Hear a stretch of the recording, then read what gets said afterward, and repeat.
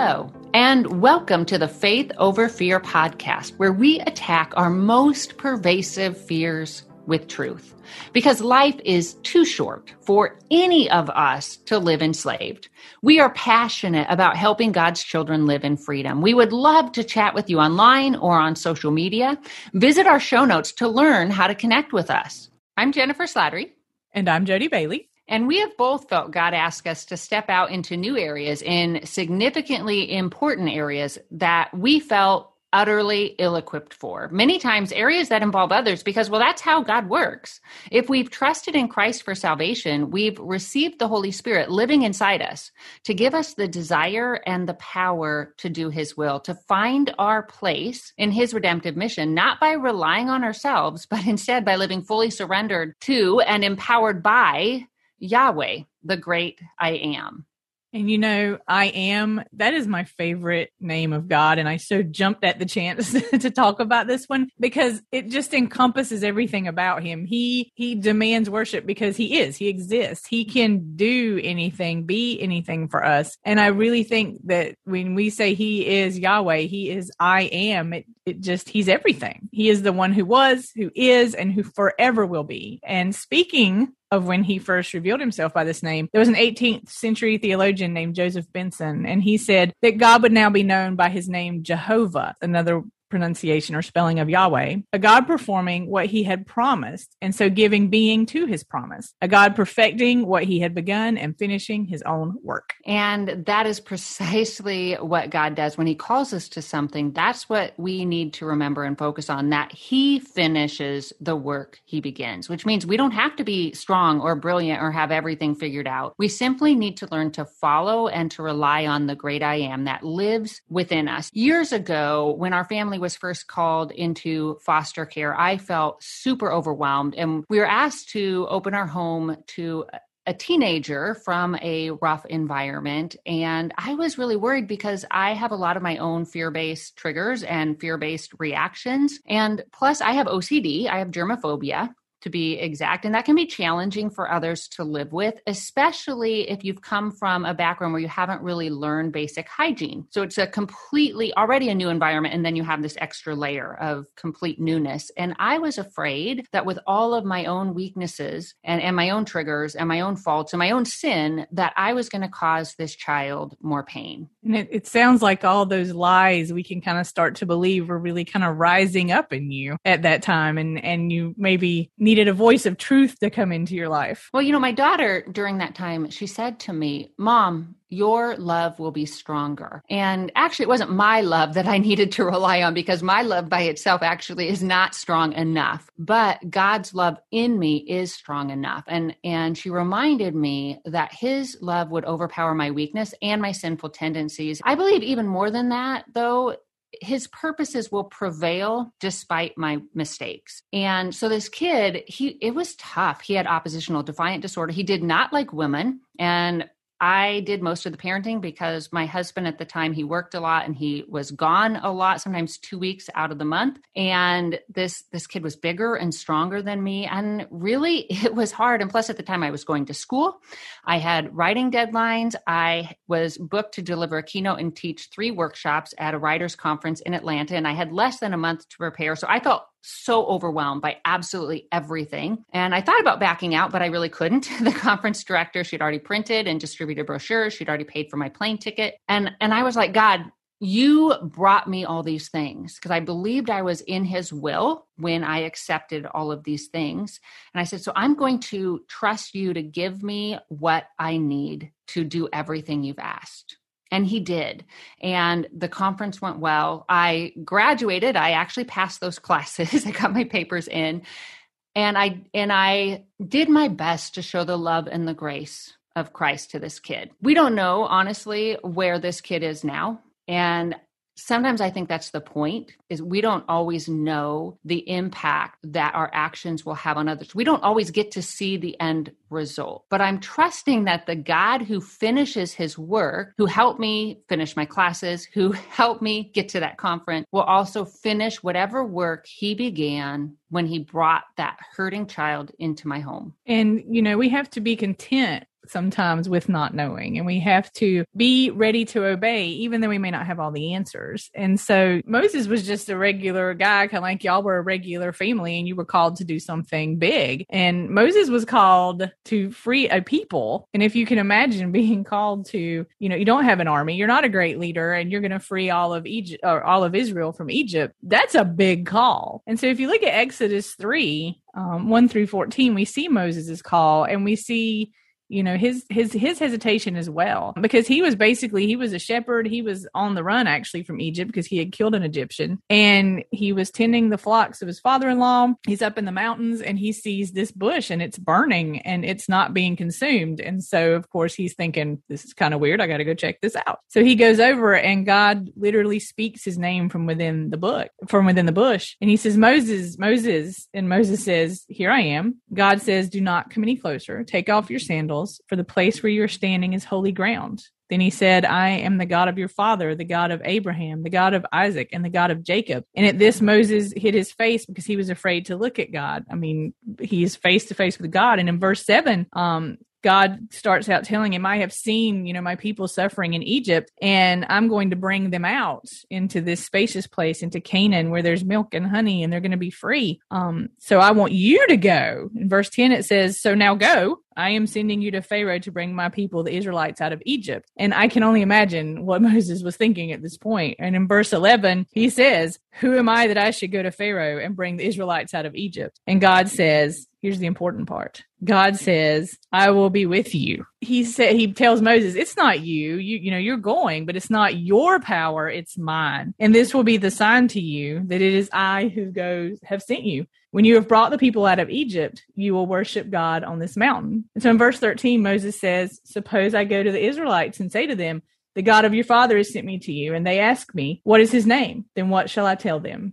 And in verse 14, God says to Moses, I am who I am. This is what you are to say to the Israelites. I am has sent me to you.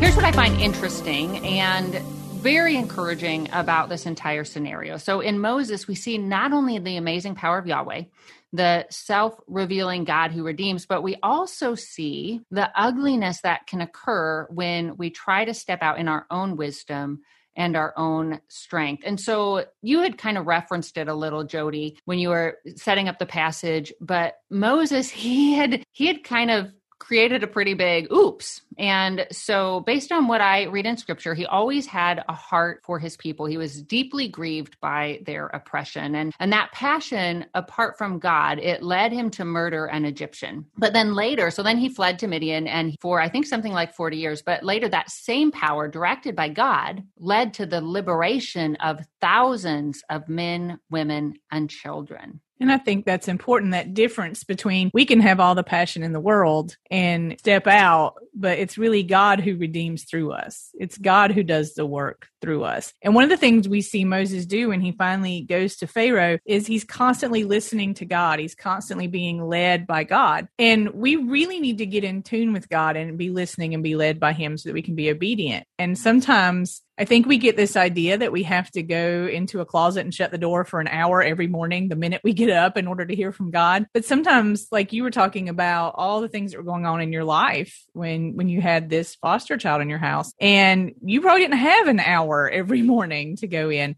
And so sometimes if we'll just be still for even 2 minutes, as long as it's with him, when we're feeling overwhelmed, when we're feeling ourselves slide into our own strength and out of his, just taking that moment to center ourselves in him. It doesn't have to be an hour. I saw how powerful that was when this child was in our home, because like I said, I felt just like I had so many things to do and like I was constantly rushing, and sometimes even like I didn't have time to sleep. I mean, this was a really, really challenging period. And so in my own strength, I'm thinking like, I just need to push through, get this done, move on to the next thing, deal with this behavior pattern, move on to the next thing.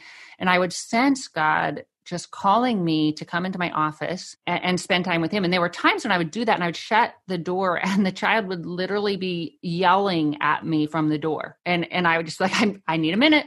I need a minute. I need a minute. And I would just close my eyes and just sit in God's presence. And I would receive such peace, just literally such peace. But then something more happened too, is God would begin to shift my perspective. Whereas I'd come into my office pretty angry and thinking, this kid is not grateful and he's doing this and he's doing that. And I'm trying to do all these things. And then God would remind me, help me to recognize his pain. So God would give me a deeper vision of the situation, which then gave me greater wisdom in how to deal with it. And every time God would call me to love and to be gracious and to be patient. And by following, because you mentioned that Moses was constantly checking in with God. When I would do that, when I would take the time to really sit in God's presence and get his perspective on the situation, everything went so much better. When I tried to push through and do it in my own strength and my own wisdom, I normally created quite a mess, just like Moses did when he first tried, he first overpowered the Egyptian and ended up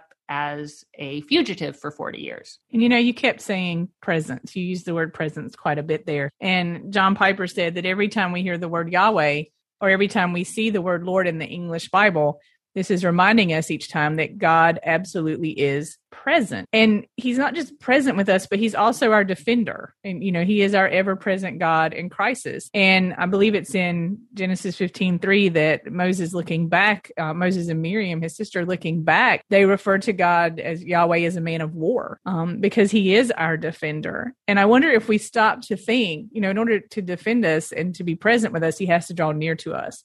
So do we think enough about the fact that God draws near, like that the creator of the universe, this awesome, holy God? Do we sit long enough with that to think about what it means that he wants to be near us? That's so beautiful. And that's who Jesus is, right? That's everything we see in Christ. Through Christ, God came near to us because we couldn't get to him. And then by grace, God invites us to come near to him, to live in this intimate relationship with him, where we live empowered by him. Yahweh is the sacred personal name of Israel's God. And I love that he is sacred, he is personal, and sacred things are set apart and personal things are near. So it's that thing about God that makes him so holy and set apart. And yet at the same time, he's so close to us. He draws so near to us.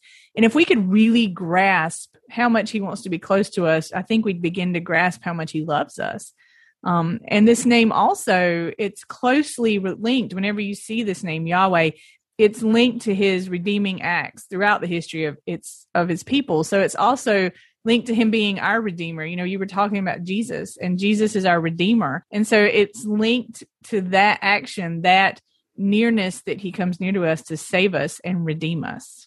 Absolutely. Well, as we have been wanting to do with this whole series, we want to help you to pray God's name, and to really, as you are praying that name for him, that you're thinking about his character revealed in his name and how it relates to your particular struggle and to your particular fear. So wherever you're at right now, we just invite you to quiet yourself, to clear your thoughts, to recognize that you are in God's presence. We don't have to actually ask him to come near because he already is near. And so just recognizing, God, you are here. Yahweh, the self-revealing one, you are here. You reveal yourself to us 1,000 times in 1,000 different ways.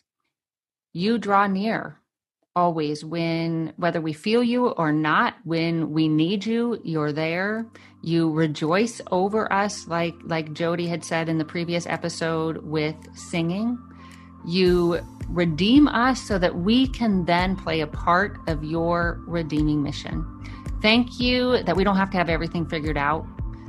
You are enough. You are ever present. You are the God who is, who was, and who always be.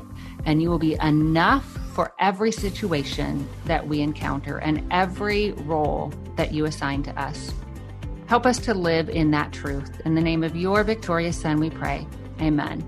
Well, thank you for listening. We hope that today's episode encouraged you to take that step to really play a part in God's redemptive mission. If you haven't already done so, we would encourage you to subscribe, and then you won't miss a single episode. And make sure to share it with your friends. We would love it if you would rate it, and that helps others to find it as well. Until next time, may you live as one who truly has been set free. Hey everyone, thanks for listening to Faith Over Fear, a production of Life Audio and the Salem Web Network. If you enjoyed what you heard today, we'd love for you to head over to your favorite podcast app and leave us a review. To learn more about Jennifer Slattery, or to check out any of the resources she mentioned in this episode, just head over to her website, jenniferslatterylivesoutloud.com, or check out our show notes. This episode was produced by Kelly Givens and edited by Stephen Sanders. A special thanks to our executive producer, Stephen McGarvey. For more Faith Toolkit podcasts like this, just head over to lifeaudio.com. In a recent survey, parents reported that 52% of homeschooled children need learning accommodations. These parents need practical advice, encouragement, and hope to fuel their homeschooling efforts. The Empowering Homeschool Conversations podcast is where parents gain wisdom on how to teach unique learners successfully at home, like Laura, who recently told us, "I needed this episode. I don't need a fancy curriculum or need to be a special ed teacher to teach my son. You have given me hope." To listen now, go to Life Audio or search Empowering Homeschool Conversations on your favorite podcast app.